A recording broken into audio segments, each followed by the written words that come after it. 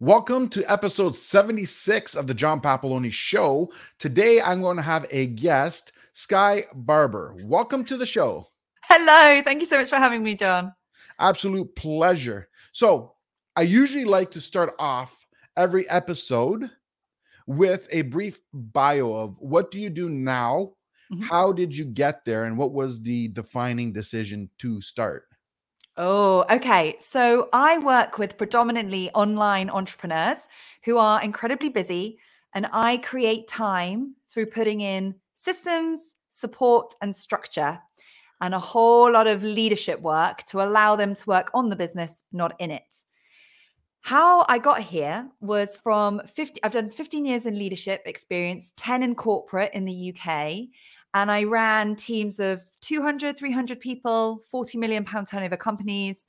And what I kept seeing, though, was this drawing ambition to do my own thing and a real challenge for entrepreneurial people around me who couldn't work out how to scale beyond them. They became the limiting factor.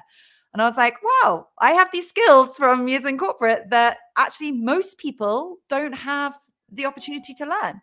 So why don't I go and support freelance business or business owners or freelancers be able to grow a business rather than just be in a hectic job? And that's kind of where it all came from. I mean, there's a lot more detail as to the trigger moments of burnout that put me in hospital and team members that were challenging in corporate and being in the world of retail that I was in and the whole economy changing with the financial crash and then, .com, like loads of people going online shopping, lots of changes needed to occur. And I knew that it was my calling to go and to stand on my own 2 feet and to do my own thing. Right. I can understand the burnout part. I've been through that before, more than once, actually.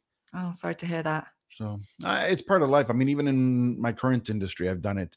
It caused me to quit for like 90 days. I mean, I quit and I thought I was done with it. And then what ended up happening is when I went to get my own home, I had a friend of mine help me as my agent at that time.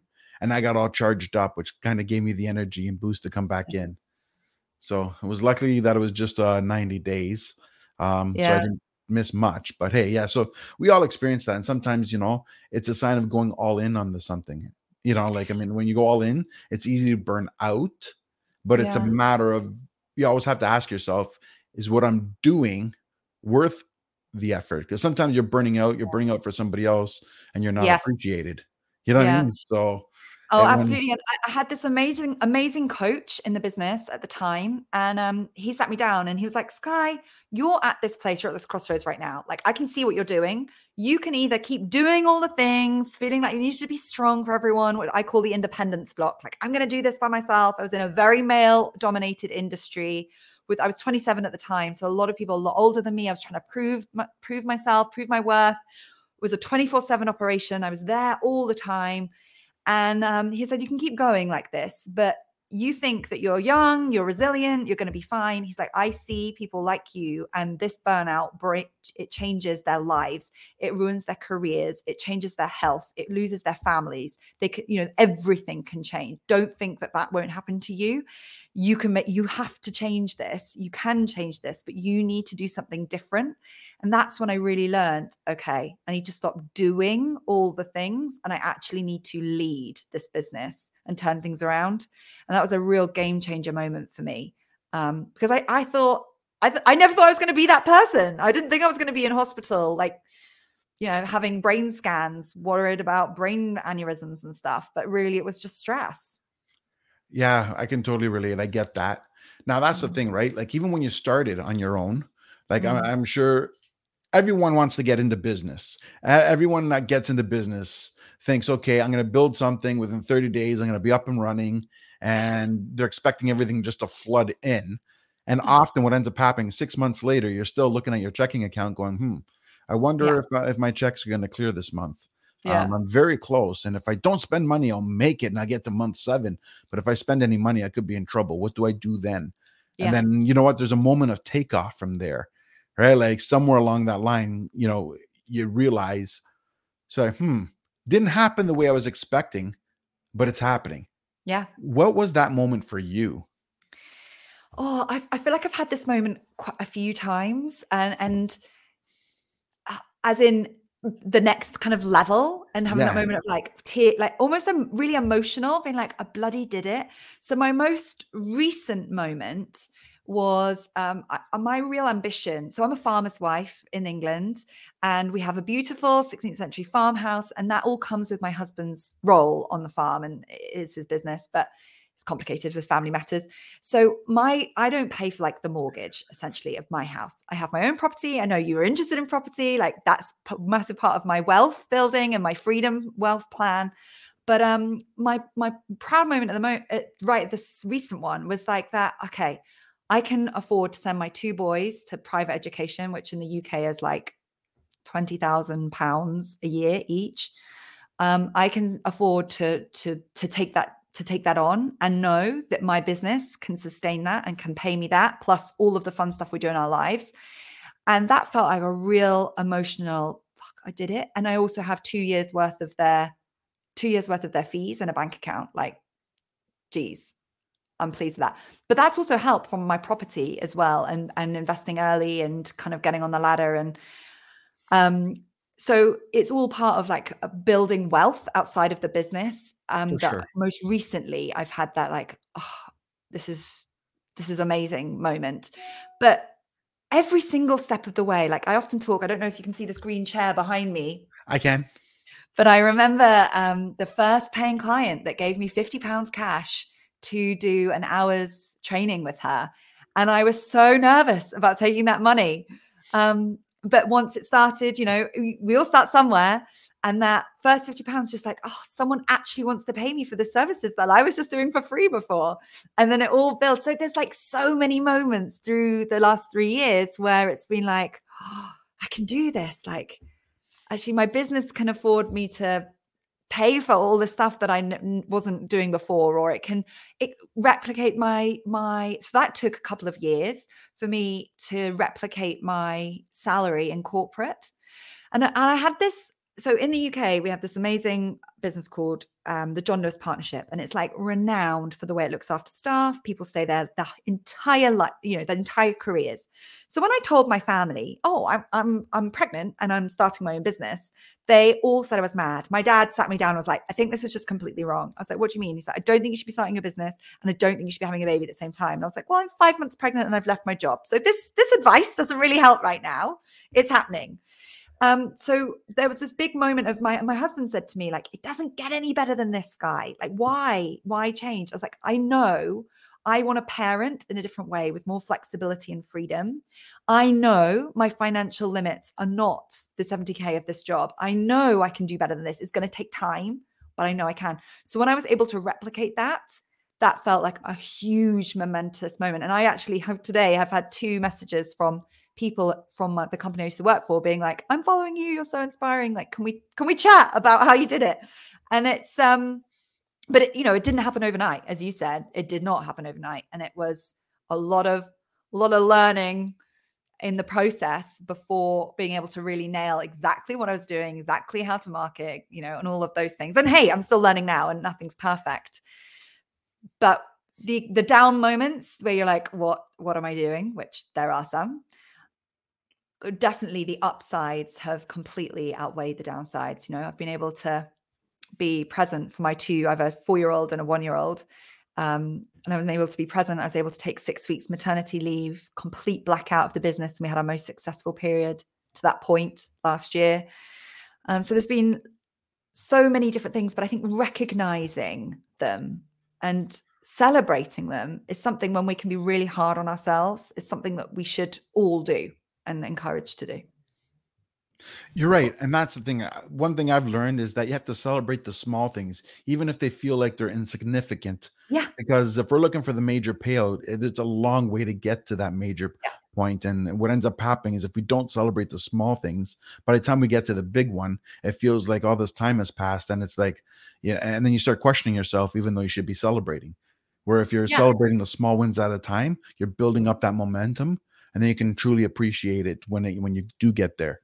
Yeah, absolutely. And that's why I do a lot of accountability with my coaching clients. And on a weekly basis, we start off the week by saying, what are we celebrating for last week? Let's get into that positive frame of mind. Let's see. And all of them go, because we're so much future focused, thinking, what's next? What's next? But actually, let's look back and think, actually, I was really pleased. I took a day off this week. I was really present with my children over the weekend. I didn't do any work and I still made money, or whatever it might be.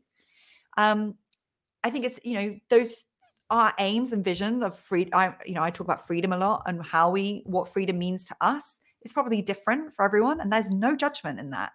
But let's recognize the small steps we take on a weekly basis to create that life for ourselves and try and live in the present a bit more.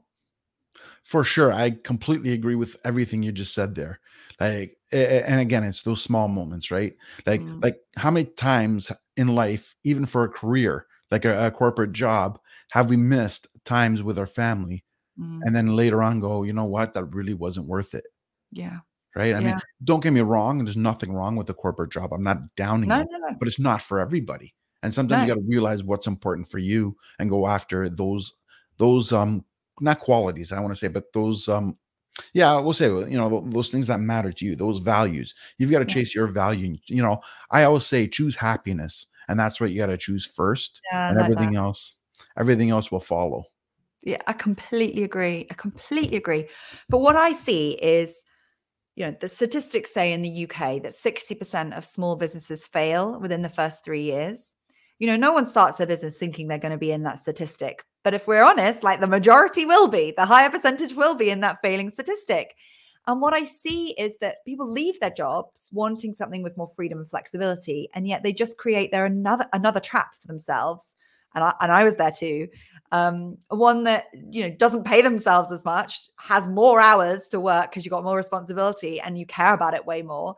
And we build this like cage around us where we're doing all of the jobs. And now, I remember this one moment where I'm like bouncing the baby with my foot, cooking, stirring a dinner, listening to a podcast and trying to respond to an email all at the same time, thinking I was being really productive, but not being good at any one of those tasks.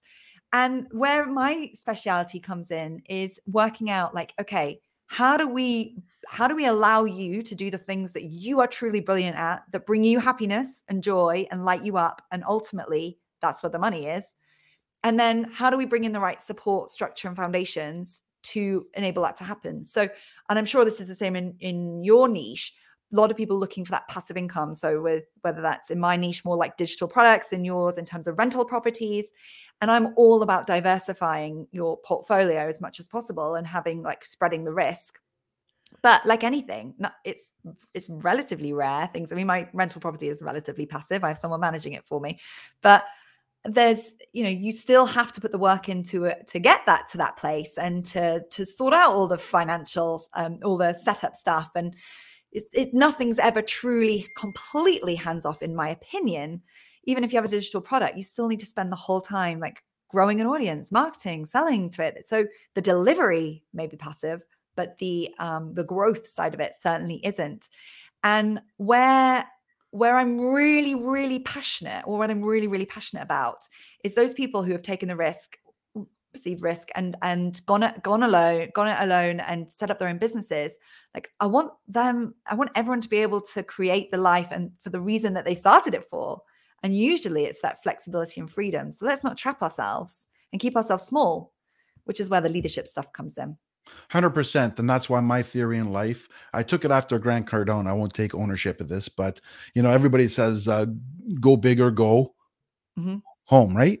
Yeah. I say, go big or go bigger. Why would anybody want to go home? Right? It's like, it's so true. And now that's the thing. Now, here's the difference. When you're chasing happiness and you're chasing joy and you're chasing passion, you're willing to do the extra mile to achieve your goals. When you're chasing money, you just want the quick fix, and you don't really care how you got there or why you got there.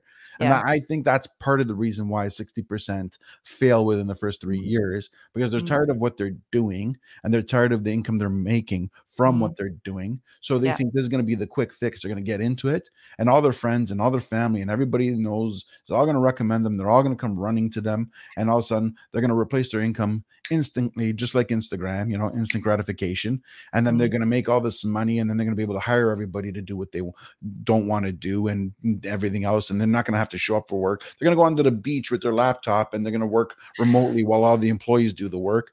And then when they get into that business, they're still chasing that money, and they realize they don't actually like the work they're doing. No. Right. But but now they're on their own. They're all, they're invested into this and don't know what to do with it. They can't just walk away with all this investment. So they keep doing a different form of treadmill until they realize they're burnt out and can't do the treadmill anymore. Yeah. Yeah, absolutely. And then there's only two options. So you're like, go big or go home element, or go bigger, go bigger. It's like, to me, I either say we either need to progress from the doer, like into moving into the director space of a business, or what's the other choice? You stay in doer. That's a job. When you're not working, nothing's happening. And at some point, you're going to get tired of it, going to get ill, or just, life's going to happen and you're going to stop and you're not going to be earning. And so therefore it's not a business. And I'm really passionate about people creating sustainable businesses, and which is quite hard when I'm in the personal brand space. It's not easy, but it's possible. It's really possible. Right. And it comes over time with work, right? Like, Yeah. now I looked at your website, and I see there's a do-it-yourself option, done with you, Yeah. The Freedom Business Academy, and there's obviously one-on-one directly work with you. What can you describe the three programs? Yeah. So working with me one-to-one is like my most hand-holding option. So what I'm really, if I just explain, can I go backwards a step at the moment and talk about the full freedom framework? So what I'm all about is creating full freedom for people. So that to me is time freedom, financial freedom. So you don't have that like limit. It's about creating clarity of what you're doing, and it's about creating choice. I'm all about the freedom to choose how you live your life. The way we do that is we need these certain practical things. You need to have structure. You need to know take what's in your head, have a system. You need to have other people, because if it's just you, it's a job. And we need to make sure that you're playing to yours and your team's strengths. But what I kept seeing was people would know, and I was the same, like I knew the steps on how to do this, and yet putting the things in, hiring that first time, bringing your first employee in, or outsourcing for a third time because the last 3 VAs or bookkeepers you went through didn't work out. Like you become against some challenges. And what I realized was actually we need to work on the internal leadership side of things as well as the practical type of things. So with all my work now, I bring out the practical and the personal side of leadership. So one-to-one, what that looks like is 3 months where we do things like a leadership activation, which is all around like deep meditative work, as well as very practical implementation base, whereby we bring in the right support team, we restructure the business to work for you, and we get you doing the CEO role that you want to do within 3 months. The same is true of my academy, but it's done in a group format over 6-month period in like 6-week blocks. And we focus on one specific area at a time. So we action that, we put it to bed, we go on to the next thing. And then my done for you is a really simple, super great value, if I say so myself, at £27. Streamline for success, sorry. And that is all about how do you start streamlining your business? How do you start systemizing it? What do you do when you're a solopreneur or like everything's in your head? Where do you start? And that's what it's all about, creating time this week. Makes sense. Now, let me ask you something. And, since we're into creating, like you mentioned the solopreneur, and it's one of those things. I mean, obviously everybody starts off as the solopreneur, and a lot of times people try to do everything for themselves. And I think personally, from my own experiences, and correct me if I'm wrong from yours, that that's usually like the solopreneur doing it all by yourself is probably one of the hardest and worst ways to do it. And what I mean by that is the fact that I agree. Like in the beginning, you're opening up your business. You can't afford to just spend everything onto all kinds of different things. I mean, if you want to spend into gadgets, technology, and people, you can spend the farm in 30 days, right? Like, but I think when you're building your business, your priority, your first hire should be your assistant to take off all the, I don't want to say menial work, but all the stuff that doesn't require your attention personally, where someone else can take it on. Because you don't need to be doing everything, but there's certain skills and certain tasks that has to be you and not somebody else. So why not you should be able to get someone else to do the tasks that you don't have to do, so you can free up more time to build the business with the stuff that you have to be involved with. And I think that's everyone's first hire. And then I think people should not rush to do it in, like I said, in a way like it's a race. But I think that should be the person's first goal, is how do I get to the level where I can afford to hire my first assistant? Because at that point in time is where I can scale. Yeah. Yeah. So I come at it slightly differently. Everything you're saying, I totally agree with John and the sentiment entirely. I have been involved with businesses whereby we've had, like $1 million startup budget, and therefore we started with 35 people in the team, and the business owner was able just to be the CEO from day one. So it can be done like that, but obviously you need a lot more of investment, and that was in a hospitality business. When it comes to working with my clients who are in that place where I just need time, more often than not, and I don't mean to, maybe I shouldn't say I don't mean to be sexist, but I work with a lot of women in business, and I attract a lot of people with young children just because that's my setup as well. And more often than not, their first hire is in the home than in business, because their value is all about value of time. If you think about a ladder, and highest value tasks being at the top, lowest value being at the bottom, you want to do the bits that, as you were saying, only you can do. So typically the selling, the delivery of the content, or working with clients, whatever it might be in your service, like being present in the business. And then the other things you want to remove. Now, of course, that easily could be inbox management. It could be diary management. It could be administrative, bookkeeping, sending invoices, like get the money in the door. Let's understand our finance is so key. But it can also be, let's not procrastinate. Let's not do the cleaning at home and that be a thing for you and your partner to have a conversation or argument about because you're prioritizing your business. Or just don't make it a reason not to grow your business. Don't make childcare a reason not to grow your business. Give yourself some space and time in your business first, and then look. So I often say, look at home. What home support do you need? Then I have people really early on in business or at the start of business saying, they always think, like, what would Skye do? And she's like, I got a dog walker, or I got a cleaner, like one day a week or a few hours a week, just to know that I don't need to do the washing. I can look at that washing basket knowing it's going to be dealt with someone else. And that one thing I'm putting off in my business because I don't have time, I now have to do because I don't have to do everything myself. So I totally agree with the administrative stuff, but don't just look at business, look holistically across life as well. Right. You took it a step further than I did. I was starting from the business only. I was looking backtrack. So I get that. I totally agree with you on that. I mean, too many times, and even going to the comment about, I know you were saying that you didn't want to be sexist, but I'm going to be honest, from my own stats, I'm going to, go by that. And I'm going to use my coaching business as an example. I'm promoting my info session that's coming up in a couple of weeks. And what happened is, and it's obviously about personal development. So what I noticed is the ratio of men to women is 64.1% are women. And it seems every time I see any form of personal development, whether it's a Tony Robbins event, whether, Dean Graziosi, anything, I find that the bulk of people getting into personal development and growth are women. And now I don't know if that's because maybe men feel they don't need it. Maybe they have egos. Maybe they're embarrassed. It could be any reason, but I find women are more receptive to that. And I also find that as a result, women tend to accomplish more with the same effort as a man. And it's not because of capability. I think it's the ability to allow themselves humility to grow.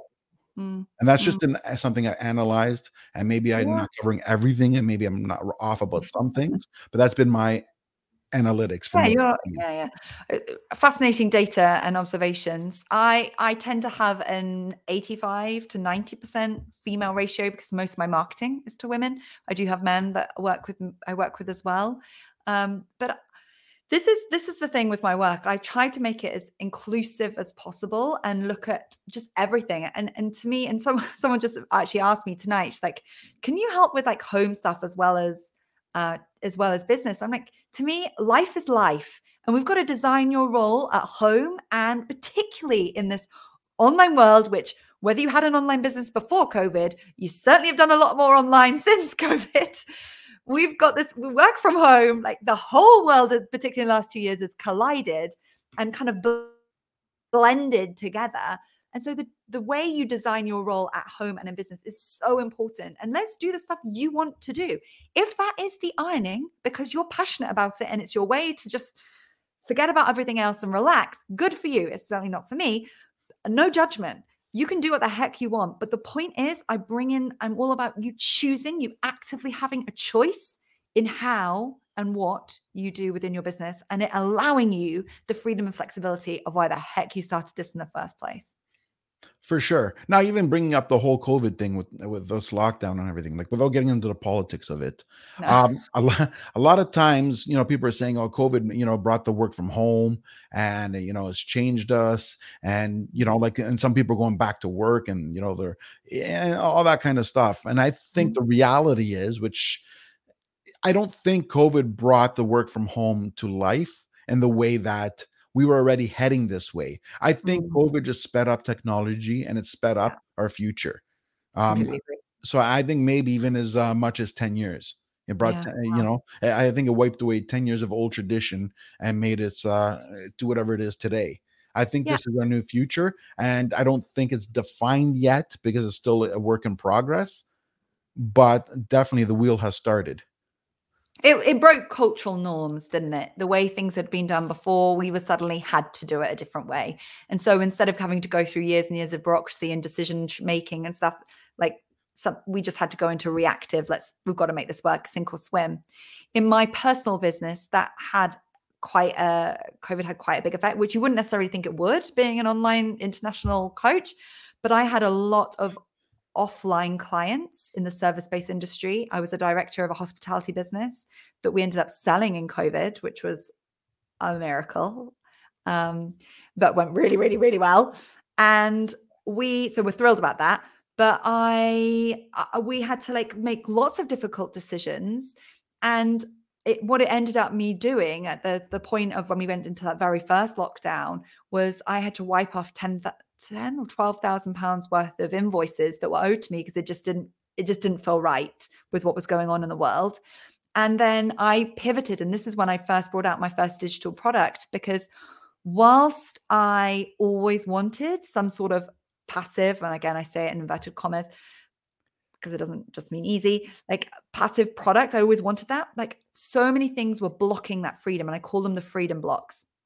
So for me at this point, it was my critical block coming up. Nothing was ever good enough. It was not perfect. There was, I didn't have the right thing that was going to be a digital product. And then all of a sudden my back was against the wall, and I was working with people, predominantly helping them hire teams, outsource and grow.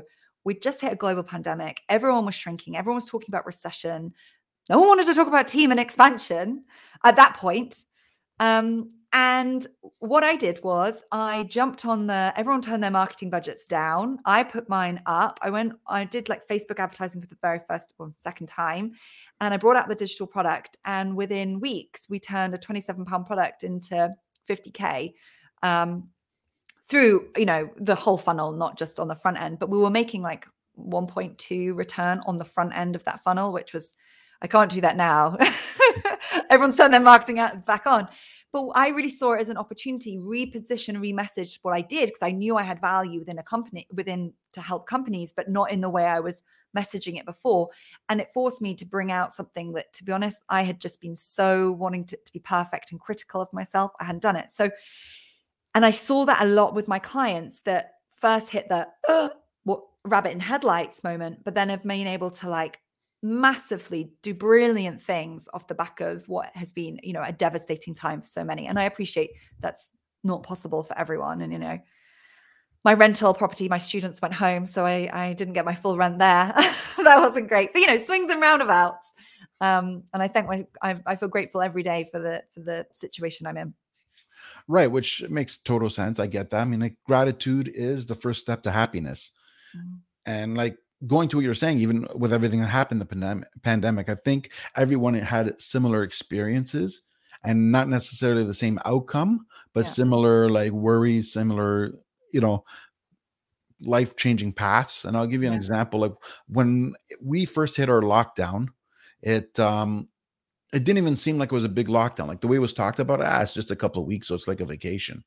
You know what I mean? Like, and it didn't take long to realize this is going to be more than 2 weeks.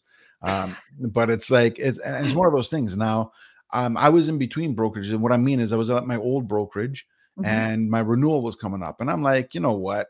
I go, for 2 weeks, I'm not worried about it. I go, no big deal. But then I started thinking about this. What if this goes on?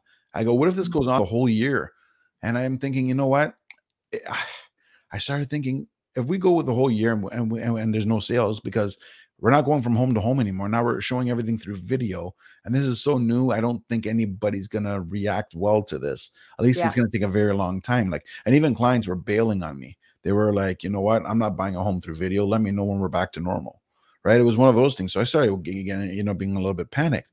Now the brand I was in, I won't bring it up, but the brand I was with was very high on the front end in terms of fees, right? And they were very high. So I'm thinking I'm renewing for another $12,000, and this is whether I make a sale or not. So I'm thinking, you know what? I don't know if I want to do that, because I don't know how long we're going to be here. What if I go a whole year with nothing? I'm going to write a check for $12,000 with zero sales. I don't know what's going to happen. So I had an opportunity. I had a conversation with someone from my old brokerage who is a recruiter there. And he says, hey, are you happy with XYZ? And I'm like, well, matter of the fact, you called me at the right time. I'm looking around.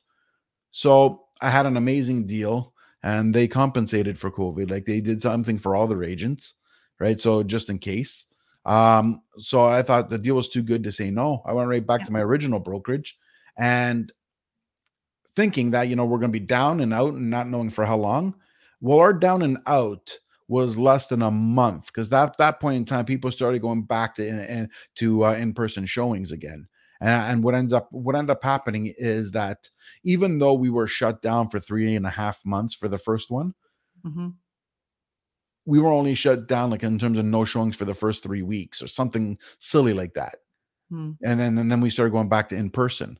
So when we went back to in-person, put it this way, 2020 was my best year ever. Wow. So I went from panic to my best year ever in that business. Who would have thought? Right? Like, and me too. Yeah. Me too. It is. Yeah, it's crazy. Well, the buying market in the UK is just like in a massive increase. It's like scary. Everyone wanting to come out of London and buy properties with bigger gardens, and not caring about, is it close to a train station to commute, and caring about, like, where's the next park, and is it got a village shop, that kind of stuff being important. Everyone's just rearranged their priorities, and I don't see that changing. I don't see that changing right now. Maybe we'll go back to how it was, but and being on a farm and stuff, when it comes to gratitude, like, we're just so lucky. Like, we had space and animals and things to entertain my children, and luckily very healthy and happy. But I know that wasn't the same for everyone, and it's been a very, very, very difficult few years for a lot of people. And so when I share, like, success stories, I feel a tiny bit, like, guilty, but I also want it to bring hope to people that we can face any challenge. And it can be, and this is the powerful thing about having your own business and being the leader of your own business, like, you're in control. If you don't like something, change it. It's your choice. And I find that empowering and exciting. I do as well. And again, that goes with passion, right? If you're doing something you love, you'll find that you'll find the challenges like everyone else does. Everyone finds challenges. The difference between successful people and unsuccessful people is that successful people will go through the challenges anyways. It's really that simple now. And that's the thing, right? Like, everyone goes through the same emotions a lot of times. Like earlier in one of your stories, you were describing imposter syndrome, right? Like, but again, it didn't stop you. You kept moving forward, which is important. I mean, there are major blips along the way. I've done a lot of work on that. But and that's when I sort of see these four, and they are linked to imposter syndrome, but I bring it up in a different way, because it's specifically these blocks, like, keep you wanting to do everything because they want to keep you safe. And they're like the critical block I've talked about, like wanting everything to be, like, perfect and everything's got to be right.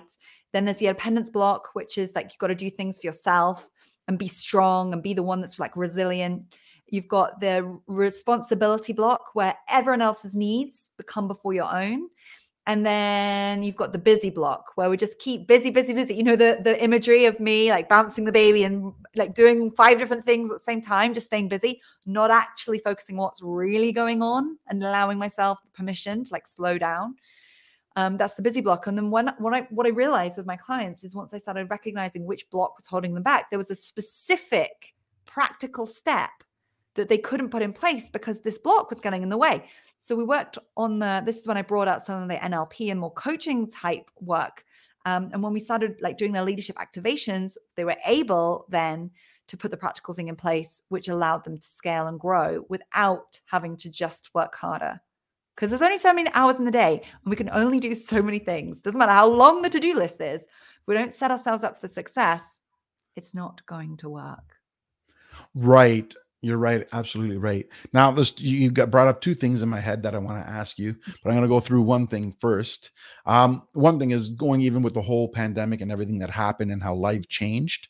One thing I noticed is like, I'm not sure if it's the same where you are, but there's a major work shortage going on where I am. Yeah. Where, but I find it, I mean, pardon me for saying it this way, but I find the struggles are coming in low paying jobs. Mm-hmm. Now, a lot of times people will say, oh, you know, they're just collecting from the government. They don't want to go to work. And it's easy to pass judgment that way. But I don't think that's the case. I mean, sure, there's going to always be some people that abuse something, right? It doesn't matter what it is. But I think a lot of times what happened is, if you notice, there's a lot more online orders. There's a lot more online business. And I think more and more people who used to think one of these days I'm going to do this, one of these days I'm going to do that, took the time of the shutdown to say, you know what? There's no better time to do it because I'm at home and I'm not doing anything anyways. So I have nothing to lose. Let me give it a try. Now, there's going to be some people that are pushing forward, even though they're not succeeding. But there's going to be some people that have succeeded and go, wow, I don't know why I didn't do this before. And then what ends up happening is everything opens up and says, come back to work. And they're looking at what they're doing. I'm saying, my business is building. I'm already making the same as I would going to work for you, but I'm doing what I want. Why would I go back? Yeah. So I don't know any of the statistics in terms of the types of jobs, but I can talk from what I do know, which is we're in the UK, so we've just gone through Brexit as well as COVID, which has meant whole new changes to our immigration and who can come in and who can get jobs and who can get visas. So it's difficult, I think, in this country to see the impact of either one in isolation because it's blurred together. That is having a direct impact on my family because we are pig farmers. And one of the biggest industries to be hit with staff shortages in the farming industry is abattoirs. So where the pigs go and get slaughtered. It's a bit depressing talking about this, but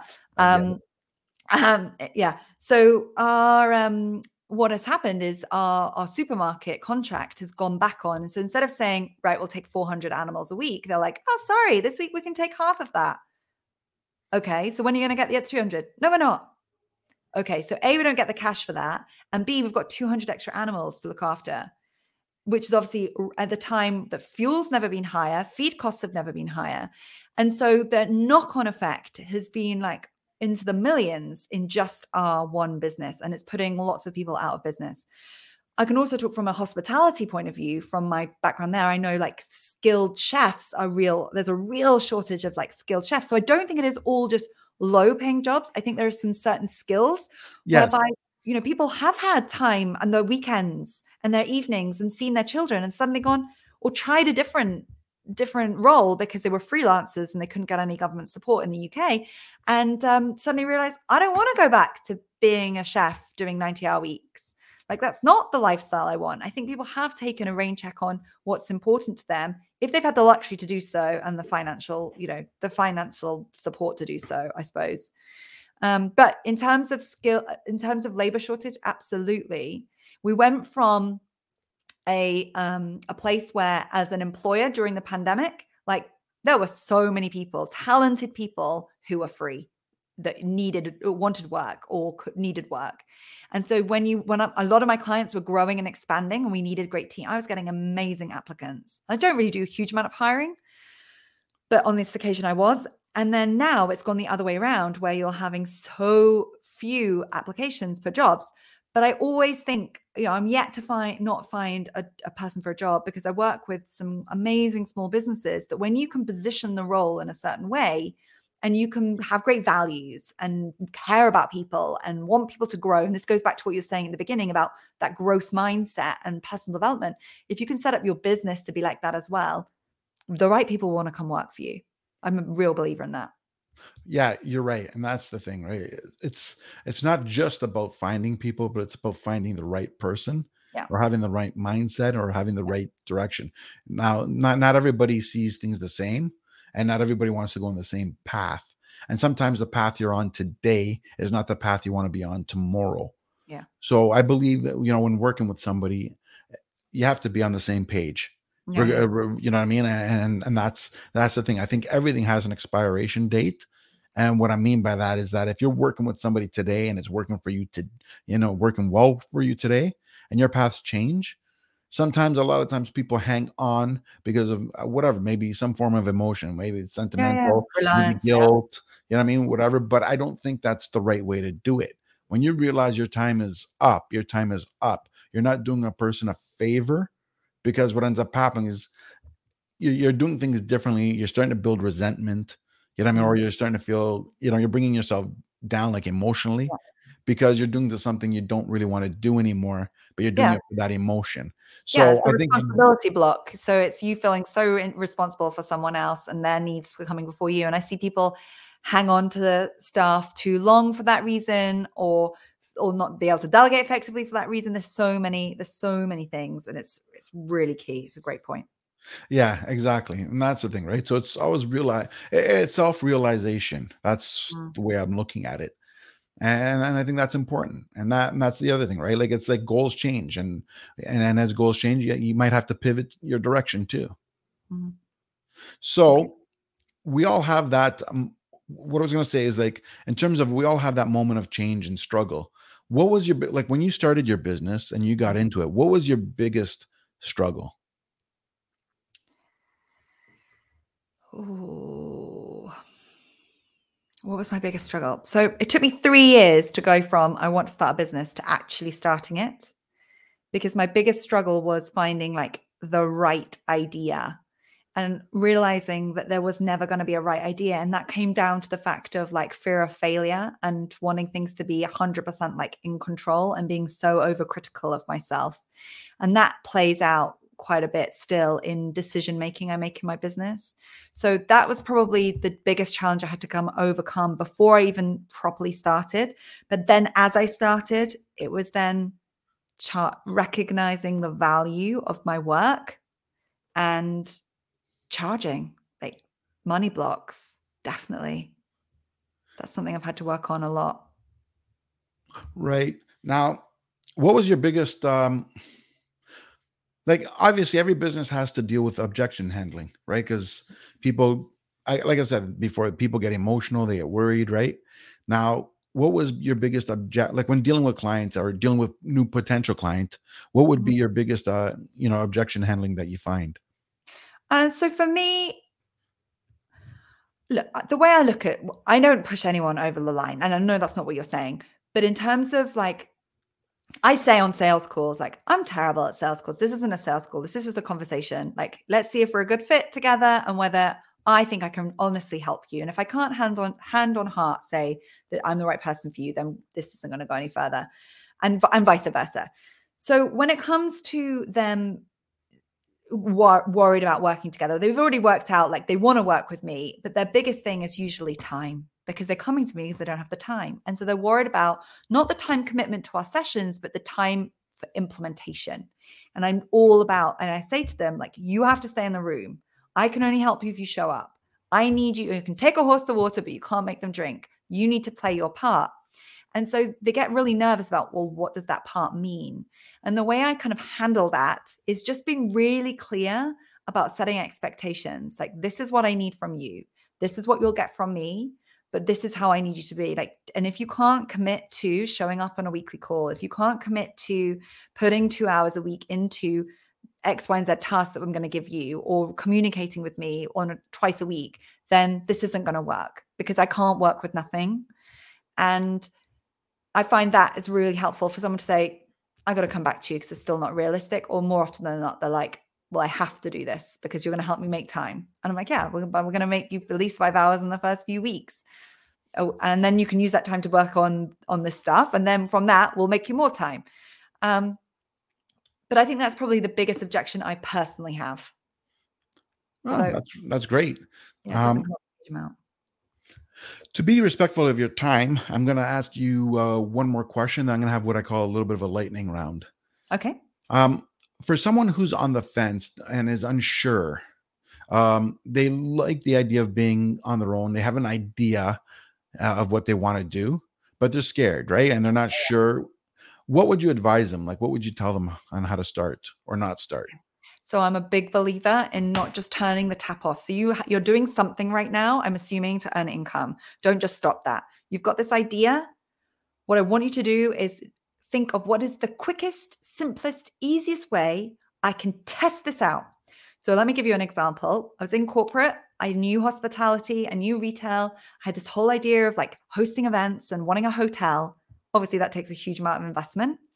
So like, what can I do right now to test whether I actually like this business model and I want to do this job? So I have this farmhouse. I put it on Airbnb. I put a £10 website on, and we did British country stays, the Oxford farmhouse. And I upsold people from Airbnb into packages whereby they would come, we'd do tours, I'd do farm stuff, I'd cook them British dinners, I'd host Americans and Chinese, and it was really fun for about 2 months. And then I realized this was great money. What was £200 a night was now £2,000 a night. I can make money. I've given myself confidence, but I do not enjoy this business model. This is not good for me. So if I'd gone and left my job and spent all this money, I would have been screwed. So my biggest thing to clients is, how can you test this? What's the easiest, simplest, quickest way to test an element of this and validate it's A, what you want to do, and B, it's what people will pay for. Because an idea is easy.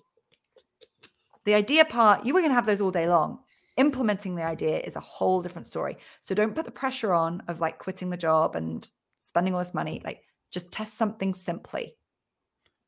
Makes sense. Good. Great answer, actually. I like that. Good. So in terms of our lightning round, it's just going to be a few questions of likes, dislikes, and see how it goes. Okay. Like, for example, not sure if you're a book reader, but if you are, what would be your favorite book and why? Oh, I love The Big Leap by Guy Hendricks. And I love that because it made me see where I was sabotaging my own success. And like, I'd be close to something big and then I would make something bad happen. And I always thought it's a sign I'm not supposed to do it, when really he helped me reframe that, saying it's a sign you're supposed to do it. And that reframe has allowed me to take bigger, bolder action. Nice. Favorite podcast? Oh, I'm loving at the moment. Oh, so many. I love Denise Duffield Thomas, Chill and Prosper. She inspired me to start this business. I used to long commute, listen to her every day, and thought one day I'm going to have a business like hers. Awesome. Favorite movie? James Bond. Is that a bit British? Oh, that's a good one. That's a good one. And favorite food? Mexican. I love Mexican food.